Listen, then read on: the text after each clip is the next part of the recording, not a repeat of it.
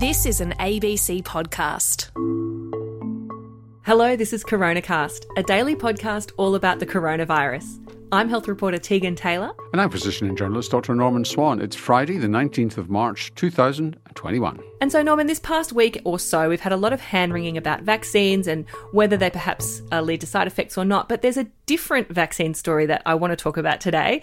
And it's a preprint study, so we don't have peer-reviewed evidence for it yet or not, but it looks like maybe the vaccine could help people who have long COVID. Yes, over the last few days, there's been increasing reporting in the international press that people are saying that their long COVID symptoms go away after the vaccine. They get side effects to the vaccine, the side effects you expect, which is feeling crap for a little while. That's that normal immune response that shows that the vaccine's actually working. Yeah, crap is a technical term here, which has specific meaning, and you fail your medical exam if you don't understand what the pathophysiology of crap is.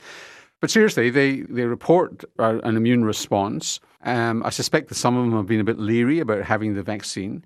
But then after 2 or 3 days after the second vaccine, this is some of the stories. The stories aren't always as specific as this.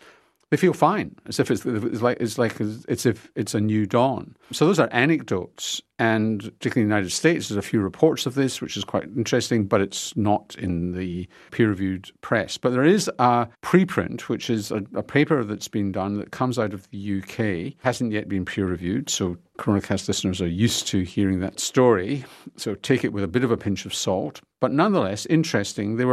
These were people who had COVID-19 serious enough to be hospitalised. They were followed up at 3 months and at 8 months. And then after they'd had either the Pfizer vaccine or the Astra vaccine.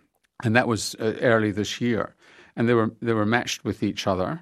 And they were followed in terms of quality of life, how psychological issues, their symptoms and so on. It's a small study, so that 44 people were assessed at around 32 days after vaccination, and they were matched with 22 people who had not been vaccinated, but who also had this COVID, who had serious COVID disease.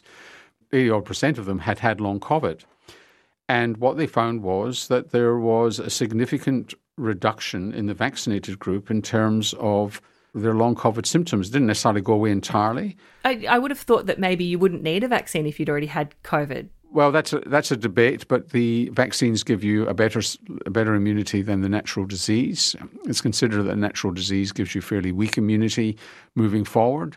Long COVID symptoms are almost certainly part of your immune reaction, and therefore people say you need a top-up. Now, whether you need both immunisation, both doses, is a matter of debate. People seem to get slightly worse symptoms after the vaccine than you do.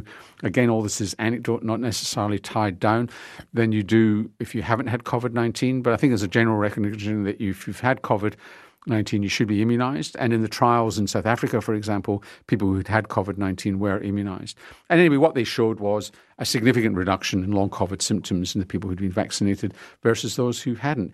And the good news here was it didn't matter which vaccine you had. Worked with both Pfizer and the Astra vaccine. Why would it be happening? What could be happening inside your body to make it stop something that is a kind of a weird overreaction of your immune system? What's the biological mechanism here, Norman? Short answer is don't know.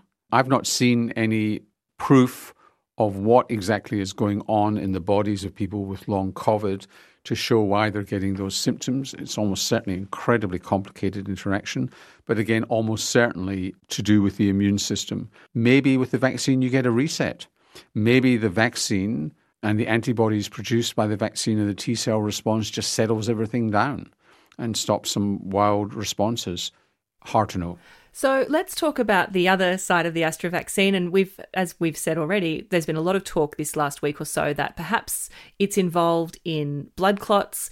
And in Europe, that it was suspended for a few days while they were looking into some evidence about that. And we're recording this before those findings have been released. But Emily's asking, even if the data supports AstraZeneca and they start it up again, she's worried that it's going to damage the reputation of the Astra vaccine. I think that we're just going to have to learn to deal with this. I think the most likely thing that they're going to come up with, and people can say, well, you got that one wrong. So they're either going to say one or two things. One is they can't find a link between the two and therefore, just get on with business. Or they might say, well, there's a signal here in women aged between 20 and 50 who are on this blood thinner heparin, and there's something going on. We don't understand it, but it could be related. So what we're going to do for the time being is that women in that age group who are on heparin, in other words, they're on heparin because they've had blood clot problems in the past, they should probably hold off the Astra vaccine for the time being until we've looked at this further. They might say that. And you're looking at that because that's the group that has come forward in Germany. It turns out that is a link between those 5 cases there.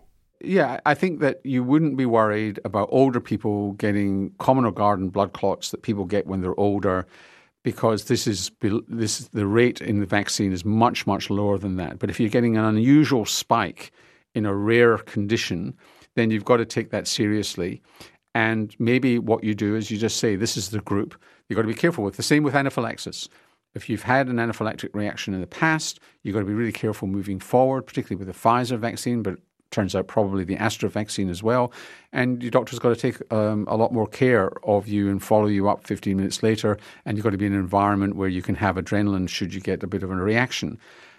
So we know those things. Now, other things are going to happen. So, for example, people are going to die the day after the vaccine, but people die anyway. People are going to get odd things. This is going to happen again and again over the next few months. And we're just going to have to learn to think, well, just let's hold on a second. Let's not get too spooked. And there are going to be problems with the Pfizer vaccine as well as it rolls out to large numbers of people. We already know that both vaccines, the mRNA vaccines and the Astra vaccines, are associated with lower platelet counts. But that doesn't seem to get you into strife. I mean, the influenza vaccine is associated with lower platelet counts. So I just think that we've got to be a bit cool about this, not stop it every time something happens. This one was just a bit weird. And I think that the Germans got a bit concerned when they saw this, 7 people with this, 3 of whom died. It may be a real thing or it may not. The British still don't have a signal on this one. It wasn't in the trials. So back to business as usual. That's almost certainly what will happen today as you're listening to this. And of course, we'll come back to you, our dear listeners, next week with any updates on this. And Norman, it is something that's provoking a lot of questions from our audience. Craig, Paul and Lou and others have all sent in questions sort of saying, they've had prior deep vein thrombosis, they've had a stroke, they're worried about whether the vaccine is appropriate for them. What do we know so far? Well, I think by the time most of us are eligible for the Astra vaccine, this will be sorted out. And I wouldn't be too worried about the current rollout. And I just don't think the Commonwealth's done a great job of communicating this. This is a problem in 20 to 50-year-olds. We're not immunising 20 to 50-year-olds with the Astra vaccine. The people who are in that age group in Borders are by and large getting the Pfizer vaccine. It's not really an issue in the Australian context. It's not the high-risk group. And as we move down to the higher-risk groups, younger people, potentially, if it's a higher-risk group, then we'll know much more about it and be able to give much, much better informed consent. And it may well be that there's a group of people who should get the Pfizer vaccine because of risks with the Astra and vice versa. There are problems that are going to emerge from Pfizer as well. Obviously, it's not exclusive. There are some people in those younger age groups that are getting the Astra vaccine. Someone wrote in saying that their brother's a nurse and is under 50 and has had Astra. But I suppose what you're saying is at the low numbers that's being given to those people in that age group in Australia, it's negligible. Yeah. There's only going to be a few hours to wait until you get the definitive result. And people are not wanting to take any undue risks on this. But it may well be that it becomes part of informed consent.